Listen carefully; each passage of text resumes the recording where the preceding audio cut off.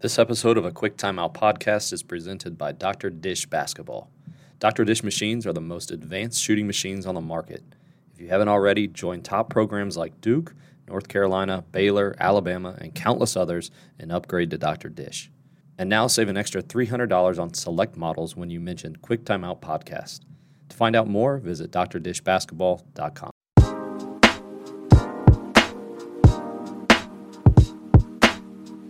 Really excited about today's guest. He's currently the head coach at Piedmont College, an NCAA D3 school in the northeast part of Georgia.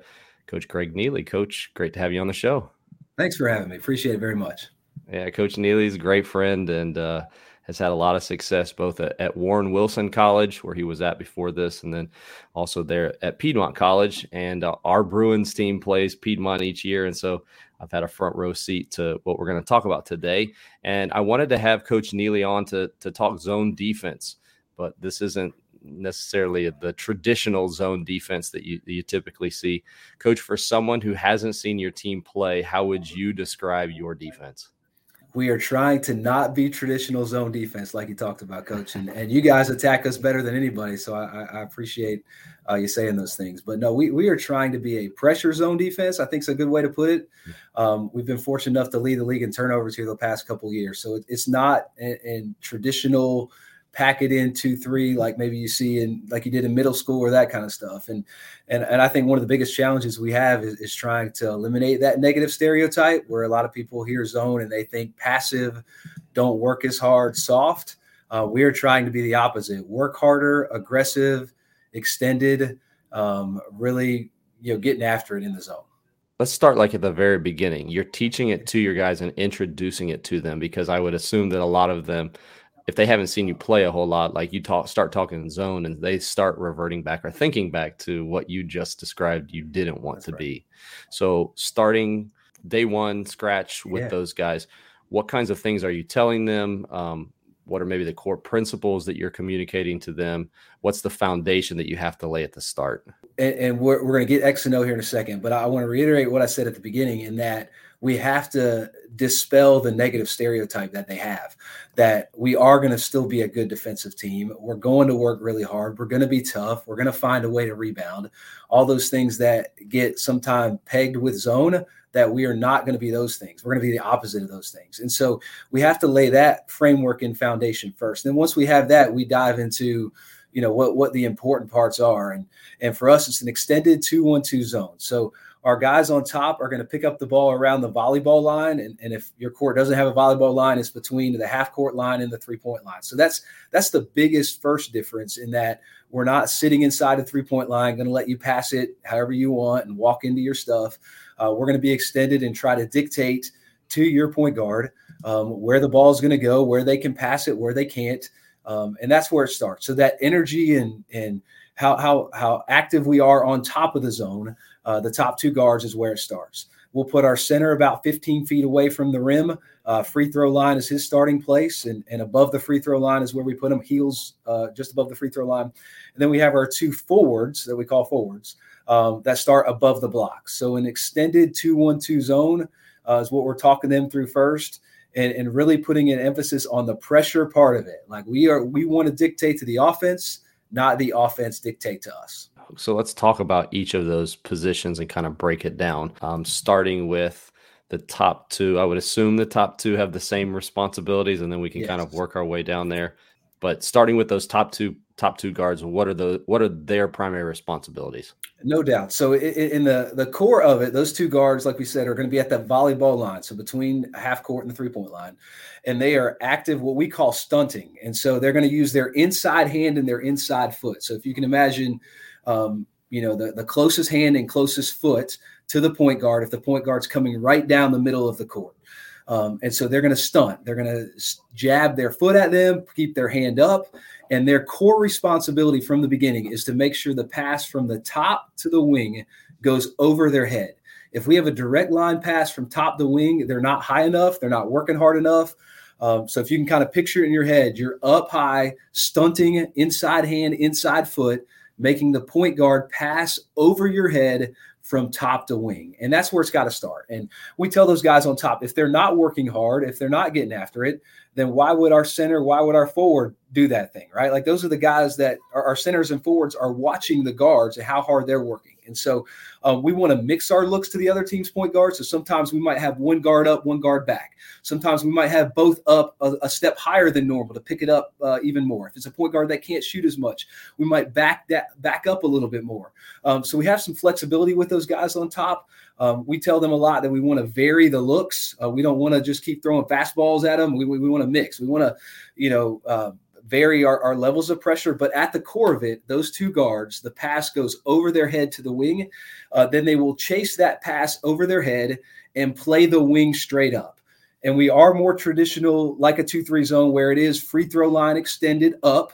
Our guards are going to play that ball straight up. But for the guards, they'll chase that pass over their head and then play the ball on the wing. We'll kind of work our way down, and we can dive deeper into each position if you want, Tony. But, on top, that's the guards. Then the center, he is going to be 15 feet away from the rim all the time and always between the ball and the rim. So wherever the ball goes, it's the simplest position that we have in the zone. He is always ball and rim 15 feet. So if you think about it from an offensive perspective, if I'm looking at the rim with the ball, I should always see that center between me and the basket.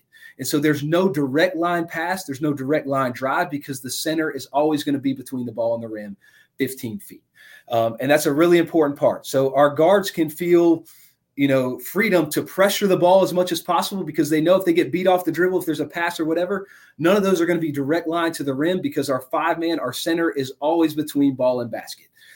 Easiest job on the court too.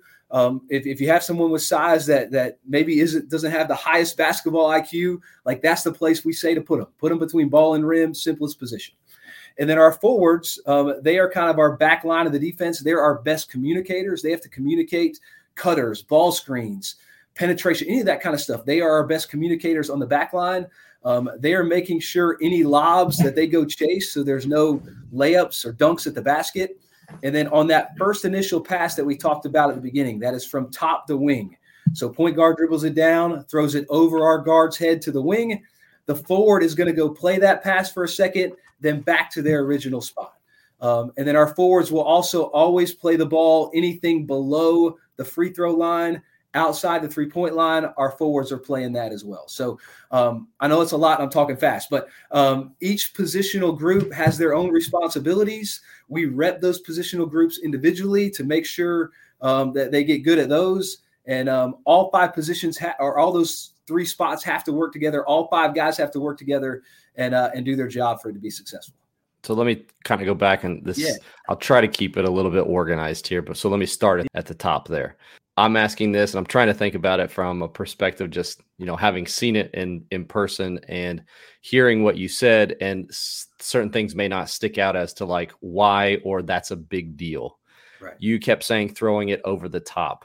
That's right. I feel like, especially in most zones, especially the ones that aren't aggressive, that are kind of more like traditional, even if you play them well, like that it's quick east to west, by playing in that manner and the ball going over the top, that kind of slows things down for you to at least get out there to guard on the wings, right? 100%. Like it is the number one zone buster for us. If you can pop that ball from top to wing, we're toast. It allows that center to get 15 feet ball in rim and be the protector. It gives our forward a chance to go play it for a second to buy the guard time. So it's all interconnected, right? Like, so if you imagine the guards and forwards together, that pass is over the head.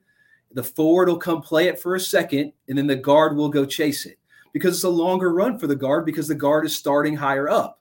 But because the pass is lobbed and over the head, it buys time for everybody. So you're 100% correct. The other nuance that goes with the guards too that you don't think about is, let's say the ball is on the wing, the guard is playing it straight up. The wing passes the ball to the top.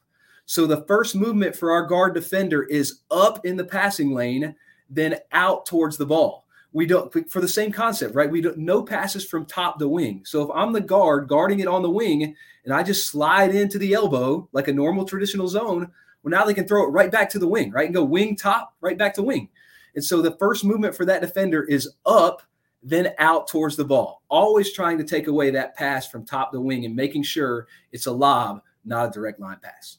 I maybe should have asked this first because this may be the first part of it. Are you telling guys to funnel towards the center of the floor?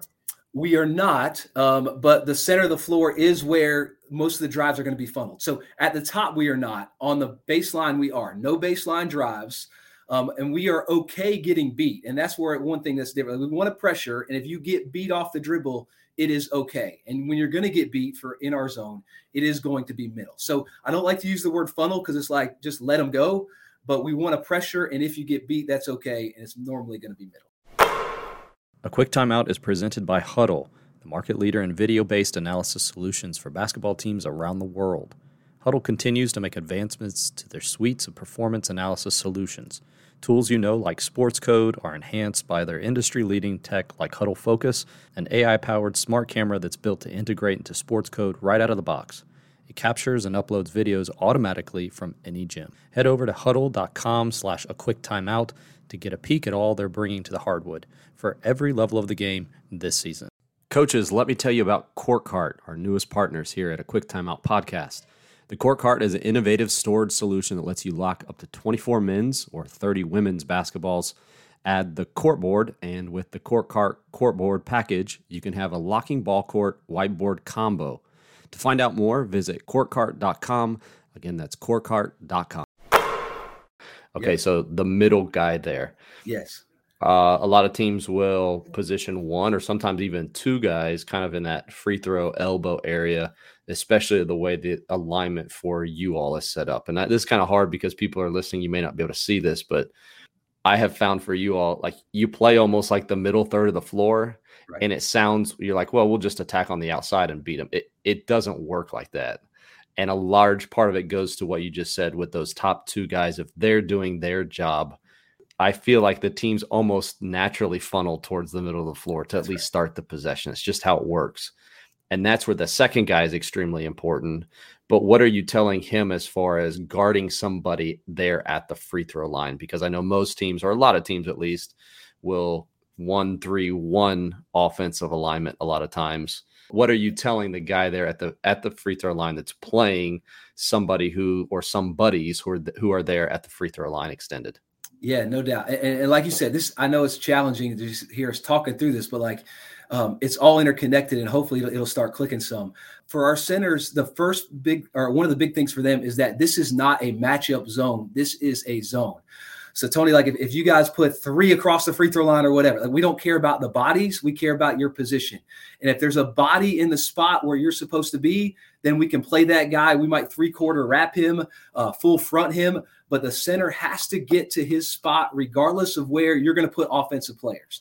If there happens to be one in our spot, then we'll play that one there. And so it goes back to what we talked about at the beginning. If the center worries about an offensive player and not getting to their position, now there is straight line ball to rim.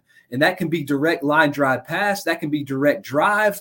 But he's got to get between ball and rim at that position. And so in the alignment you kind of described, if you can imagine, once again, like the ball's right in the middle of the floor, right in the middle at the volleyball line, let's say. Our two guards are up playing it. Our center is right there at the free throw line. And it's almost like a soft triangle, like you said, almost funneling middle between those three guys. But it looks so congested because we've got our 5-man there. His arms are wide, taking up a bunch of space. We've got the two guards harassing you up top. And so you're not comfortable. And offensively, you're thinking, well, my easiest pass is going to be to throw it over the guard's head to the wing.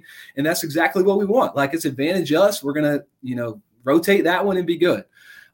We can also slide the forwards up who start just above the block. So if you're going to put, guys on the elbows, we'll slide those forwards up to make it look more congested because there's normally nobody behind them as well. And so all interconnected, but back to your question, this is a zone. It is not a matchup zone. It is a zone in the purest form. And so center, ball and rim, get to your spot.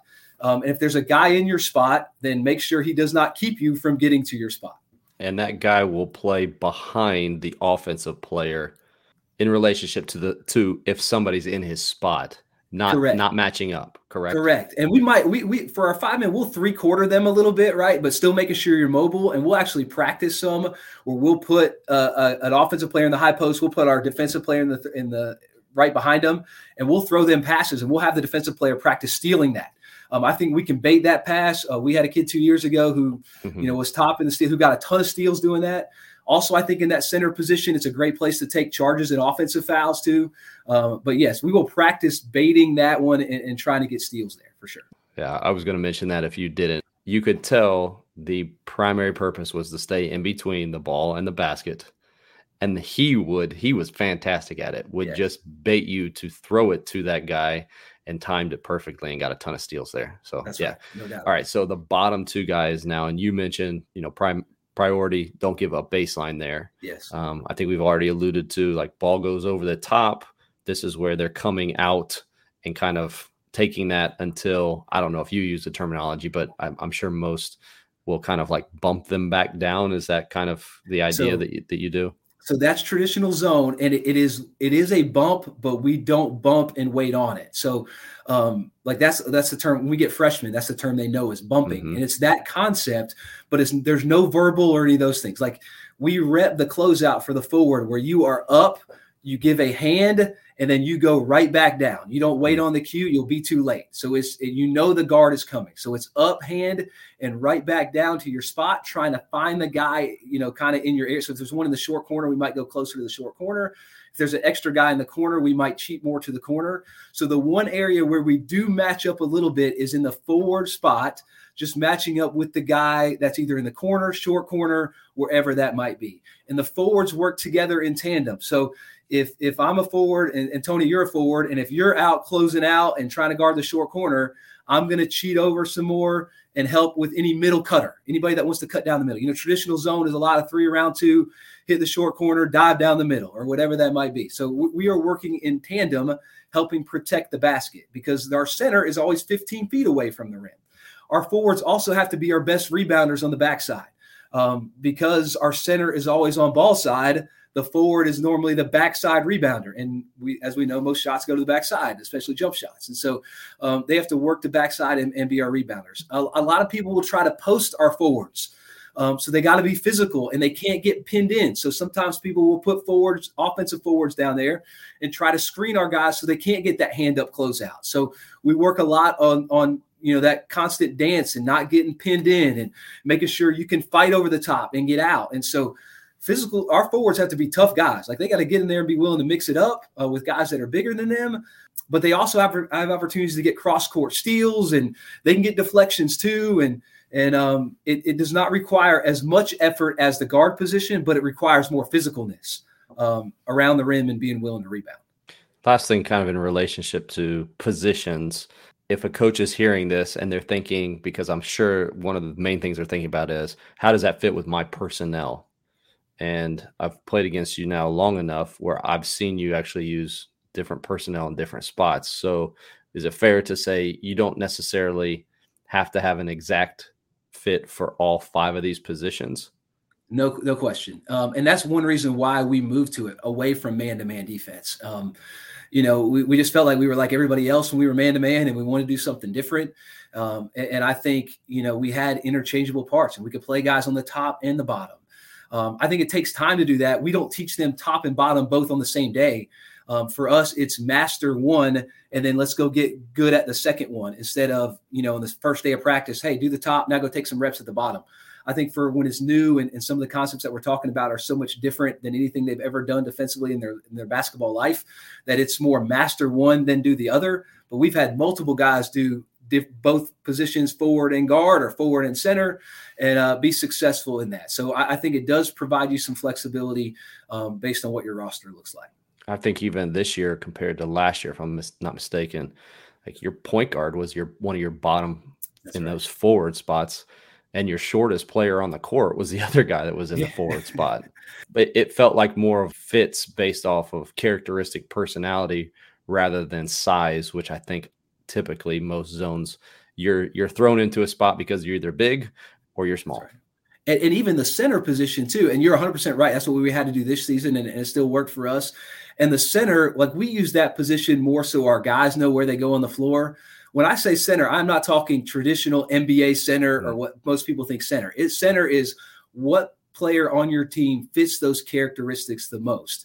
Who can be ball and rim, low and wide, guard a drive, maybe take a charge, maybe not as quick at the forward position to get out, but they're still active and physical. It's who on your roster fits those positional characteristics, not traditional guard, forward, center.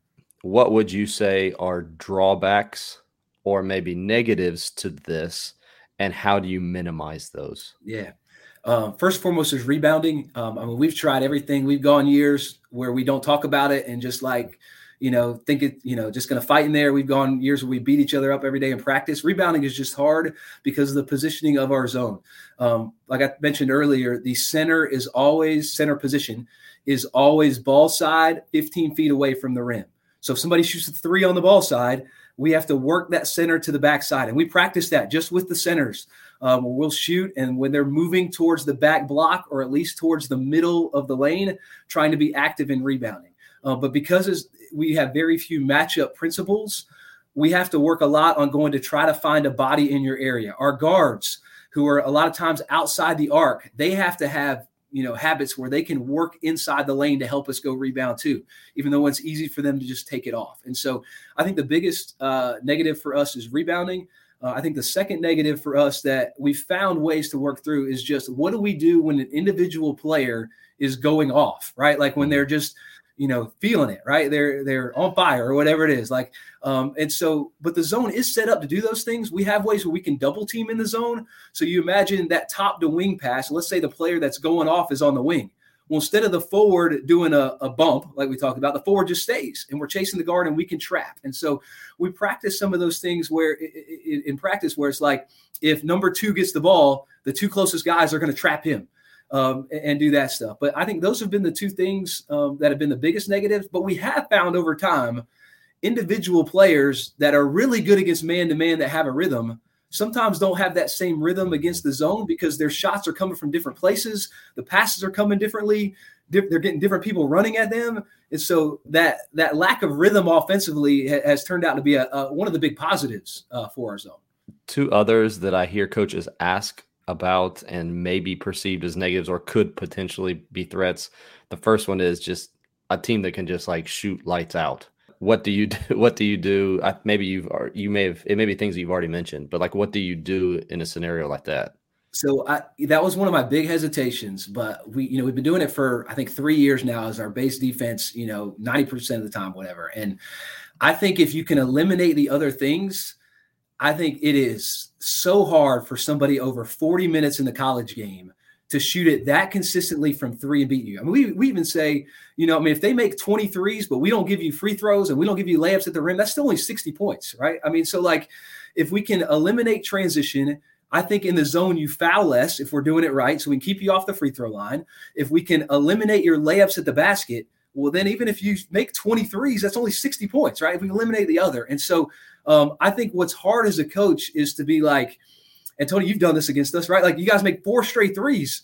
And so you're always like, we got to get out of it. We got to get out of it. But then it's like, if we can just stick with it and keep going and maybe tweak a few things, maybe double team somebody or press a little bit more, whatever it is, that over the 40 minutes, eventually you're going to come back to your averages and do that stuff. And so yeah, and I think it's even harder for your players to have that same mindset too. Because even our guys, we've been doing it for 3 years and it's been really good. But they make 2 threes in a row and they're kind of starting to look around a little bit. They're like, is it, we might need to do something. And no, we've got to stick with it and keep going and doing what we do. And we can shape, be more aggressive in closeouts to certain guys and make some adjustments. But that was a big hesitation for us too. And I think over time we've learned that probably wasn't as big of a negative as the rebounding piece, which is something that we're still a constant work in progress with. Yeah, just from even having scouted some of the games and watching opponents, it's funny. I remember even this year watching one, and right from the very start, they thought that they were going to be aggressive from 3, and it went downhill fast. And I feel like the law, I'm sure once every few nights or whatever, few games, there is a team that, will hit 12 or 13 or whatever. But what I was commonly seeing was that wasn't the thing that was losing you the game typically. That's right. Because of what you just said. You guys were taking away the other things and going to those 4 factors. You were able to hold and win those other 3, and the 4th one wasn't a big enough margin to beat you. And I think, Tony, too, the other thing that we had to come to grips with that I think coaches kind of need to work through too is like, so maybe the zone gives a team that maybe is lesser talented than us a better chance to stay in the game if they're having one of those, once a season nights. But the flip of that is it gives us a much better chance to stay in games with people that are more talented than us. And that's kind of the trade-off that we had to deal with. When we were playing man-to-man, it was like maybe there was less variability on the teams that were less talented, but we also didn't have as much variability with the teams that were more talented. And so we kind of erred on the side, say, hey, this gives us a better chance to beat people that are more talented than us, even if it gives us maybe a lesser talented team, has that career night, that once in a season night where maybe they hit 23s and we're just going to be done for. And we erred on the side of, yes, we want to give ourselves a better chance to beat the most talented teams on our schedule. We felt like the zone gave us a chance to do that. This other one doesn't happen a lot at our level just because the kids that we're getting at those center positions aren't that much bigger comparison to the guys that are on our team. So, for Coach Neeley and I, our bigs are 6'6", 6'5". We're playing with these undersized. But every now and then we'll face somebody who's 6'8", 6'10". We've got a 7-footer on our team. You get somebody like that. What do you do with the teams? I've seen you do this before. What do you do with the teams that are just like, we're going to camp that guy there on the post against their smallest forward and throw it in? That's a great question, and that's a challenge for us for sure. So we do what's called a swarm. We call it swarming. And basically our center and forwards, and mainly the two forwards, but our center, if he's close to, we're going to go swarm that ball inside. And it also goes back to the beginning, that those passes to those forwards need to be up top. If they're line drive passes because our center isn't between ball and rim, we can't go do it. But for people that, that have tried to attack us that way, we want to make sure our center stays between ball and rim. Those passes then have to be high and over the head. They're lob passes up towards the basket, and we are running both forwards to them. We want to try to be there on the catch. We want to try to take the ball from the big guy, get in his space. I mean, we know how officials are. If I'm 6'4" and you're 7 foot, I can probably do whatever I want from shoulders down, and they're not going to call much, So we're trying to get in the body, take the ball from them, be aggressive, swarm those bigger guys, and make them kick out. And that's been pretty effective for us. I can think of just maybe one or two times where it's really hurt us. But most times we've been able to effectively swarm bigger guys. And a lot of times bigger guys aren't great passers in those situations too. And in how we play the zone, our guards are really trying to get in passing lanes a lot. And so when we do swarm the big guy inside, we're hoping we can turn them over on those kick out passes, maybe even take it from them or make them shoot a contested shot over us, which we'll live with. But we call that swarming. And that means our two forwards are going to go as fast as possible on that lob pass and double team the big guy. Is it basically sandwich, pin on either Correct. side? Yes, sandwich as fast as we can get. We'll even send the center if we need to wanting to get in their body and crowd their space. And we work a lot when we practice it during the season.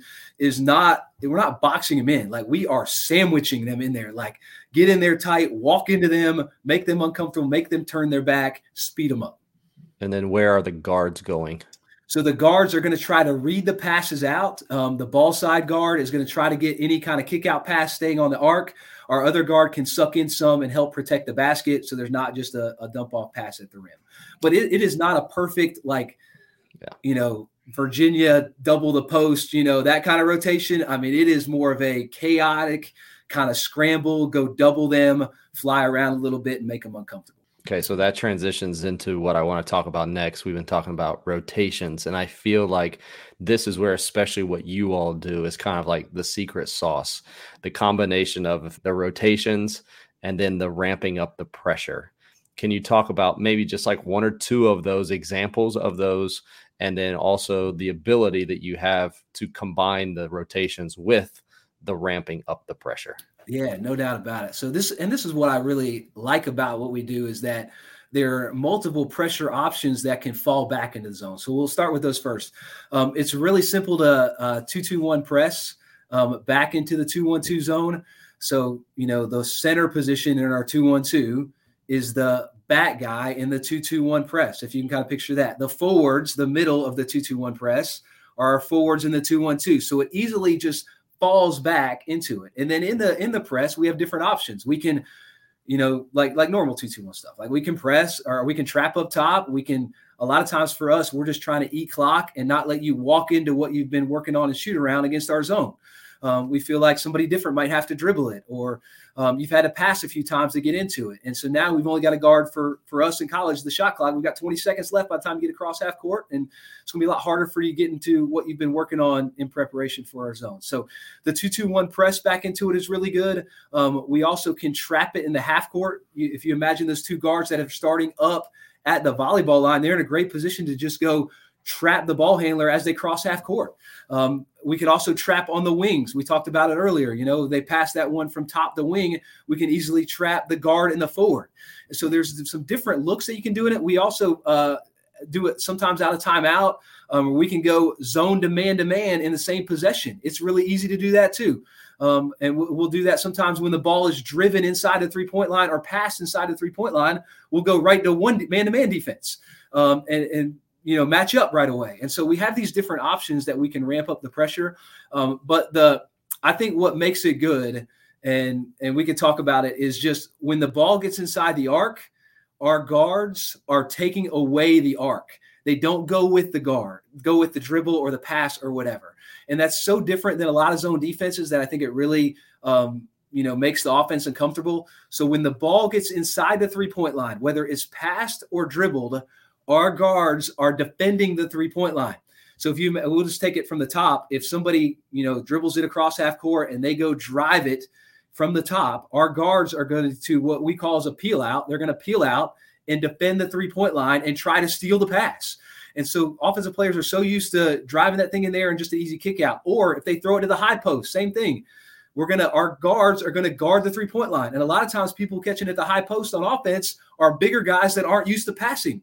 And so they'll throw it right to us sometimes. And so the secret sauce is really in our guards defending the arc when the ball gets inside the 3-point line. So you combine that with pressing sometimes, trapping sometimes, and just giving the offense different looks so that they cannot get comfortable. That combined with a different looking zone, it's been really successful for us in forcing turnovers. The one that I love the most, I hate it when I'm coaching it, but the one that is the best, I think, is the quick trap at the top. Yes. Because of the angle in which they're coming and that almost that pinning in from both sides, the guys will either pick it up and then you got just a dead trap there at half court, or then they'll try to throw it quickly over the top to a wing, and your bottom forwards are anticipating that, and they get a lot of steals off of that one. 100%. That's I think our most effective one. We love it out of timeout too. Mm-hmm. You just drew up what you're going to try to do, and then we can just get you right when you get half court. But I didn't mention that part. You're 100% right. So when we do trap, when they cross half court, the two guards will trap right in the middle there. Our forwards will press up and take away the wing pass, and you keep your center constant. He stays 15 feet ball and rim, and so we should not give up any layups at the basket. It's still going to have to be over that center's head to go get there. But yes, that one has been good for us. And the taller and longer guards that you have, we don't have many of those at our level like you talked about, but man, if we did, I feel like it would be even more effective if you get even more length up there. But no, that's one of our favorites too, for sure. Okay, so comes time for you to actually practice this. Early season, mid-season, is it more 5-on-5? Do you break things down? You mentioned even, I think, like the swarm stuff. I'd like to hear how you coach, how you teach that. Is that smaller or whole 5-on-5? But what do you like to do to start it out, build it up from the beginning? And then as the season goes on, how are you repping it? Yeah, so small groups first, position groups first, which goes, I guess, I think traditional how you're supposed to teach, right? Like that kind of stuff. But I think that's what's been most effective for us if we've learned through this. So we'll take guys that will start learning the guard position first. We'll work on that inside hand, inside foot. We'll work on them chasing the pass over the top.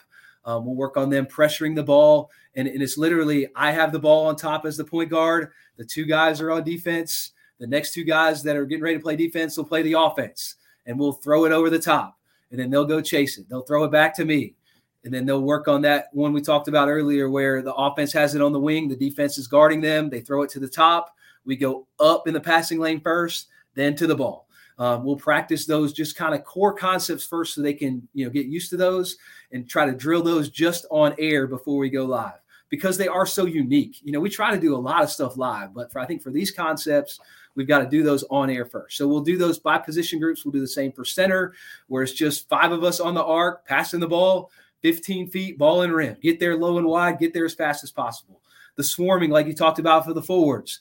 I'll take the ball, stand there at the free throw line. We'll put a big guy, the biggest guy we have, behind one of the forwards. I'll throw it up to him, and we'll practice swarming and trapping it. So it's really basic, really elementary, working on those core concepts that we talked about, just drilling those on air.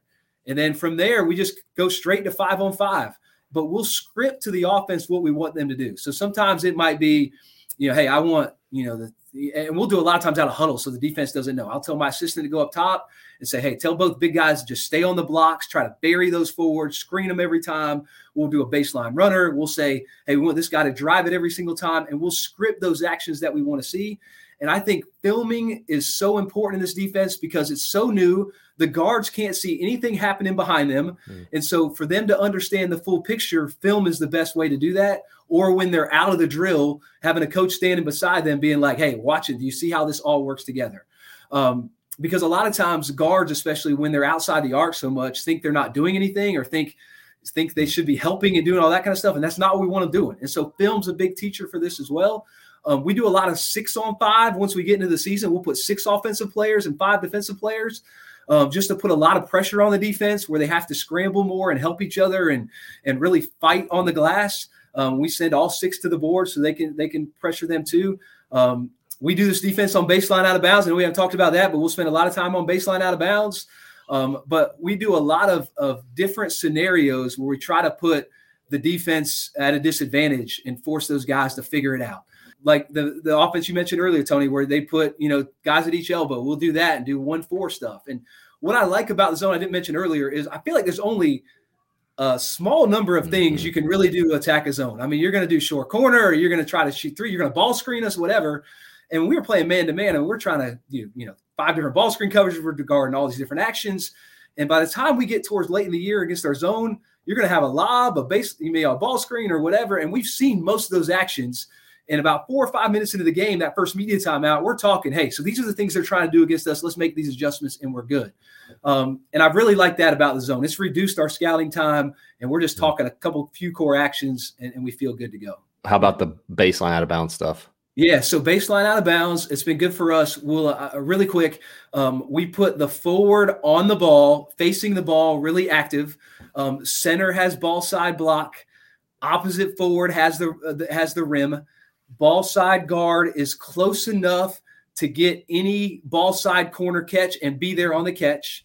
Opposite guard has the top or anything else on the perimeter. And so, and I know that was fast, but the one thing I like about our baseline out of bounds zone defense, if we're doing it good, we are going to trap the ball side corner. And so if you can imagine, you've got the forward on the ball, you've got the ball side guard close enough to be there on the catch. And so if they throw it to the ball side corner, we're going to go trap that thing. And the biggest thing for us in the zone is we just do not want a one-pass shot. We'll let you throw it back to half court. We'll let you do that kind of stuff, but no layups, no catch-and-shoot threes. We will let you throw it deep. We want to protect the rim, and we'll try to trap the corner. And trapping the corner has been good for us. If we're protecting the rim, a lot of people will throw it there, and we can get a trap with a bigger forward and one of our guards. Yeah, that all makes sense based off of the half-court philosophy that you've been talking about. That's there, right. Especially with the no first shots. I'm going to guess that people are going to – I would suggest first, those that are listening, go back and listen to this again because there was a lot in just 35 minutes there. But I'm going to guess that there's going to be some, especially high school coaches, that are going to be interested in a little bit more in this. Can you direct them to where they can maybe contact you and ask some questions about this? Yeah, so we are actually, as an off-season project, trying to work on some videos to help me talking through this. And Tony, you did a good job of helping facilitate because I get off on tangents and get different directions, and it's hard. I think it's really good to see it after you hear this, right? And listen to a couple times and kind of get a feel. Now, when you go watch, you know what you're looking at. I think when if you just watch it blind, you're like, why are these guys in different places? But now you have things that you can actually look for. But we're working on some videos. We're probably a couple of weeks away from having those finished, but we're working on them. And so if you go to PiedmontLions.com, and you can click on men's basketball, myself and my assistant coach, Gavin, our email addresses are on there. You can feel free to shoot us an email. We're also on Twitter and and that kind of stuff, you can reach out to us there too. And we can let you know once we get those done. We've tried to talk through it with people and email back and forth, and I think that's hard. I think the film helps a ton. So we're working on some videos that can hopefully help coaches who want to at least see if it could fit your team. And I think that's something you've got to kind of decide. I mean, it is different. We've had some people learn a lot about it and decide it didn't fit their team. We've had others at the high school level, middle school level run it, and they've loved it. And so, and I think it has enough options where you can tweak it for your personnel. We've had some people do it, and they drop the guards back a lot farther, and they're really just funneling middle and just saying, hey, we want that point guard to shoot. So there's a lot of options I think you could use once you have the base kind of figured out. But yes, feel free to reach out to us, and you can go to, like I said, PiedmontLions.com or reach out to us on social media or whatever, and we'd be more than happy to help. Just the ability, I think, to make it your own, because you gave a lot of options. And for that high school coach, they may not need to do all of that. They could maybe just focus in on a few things. And then, like you said, as you go along, I found with any defense, you coach it for multiple years, you make slight adjustments to it or slight adjustments based off of personnel that you have. And there seems to be a lot of versatility to this where you wouldn't think that there would be versatility to most zones. They look like what they are going to be. And sure, you can trap a couple places, but that's it. And that's what I really love about this one. For the coaches that are like, man, I can't believe he's talking to an opponent about this. Like, I know a lot about this and spent a lot of time studying this and it didn't help. It didn't help at all. Well, it did help. You guys had some great attacks against us, gave us some different looks that we hadn't seen all year. It helps a little, but my point is what I just said. You're able to do enough things out of this that it doesn't have to look the same. And I'm telling you from somebody who attempted to prepare for this, like, you can't prepare for everything. And I think, too, this is a testament to Coach Neeley, the kinds of kids that he's recruited and the intensity and the way in which they played it. It doesn't matter if you know what to do against it or you have an idea what to do against it. You still can be effective with it. Well, Tony, and I appreciate you, man. Like what you do with this podcast too, man. I like, but you guys attack it better than anybody. And these podcasts have been great for me out recruiting and passing those late night hours on the road. Yeah. I'm a better coach because of it. And I appreciate all you do for the sport of basketball. And man, we pull for you other than the 2 times we got to play against you every year. That's for sure.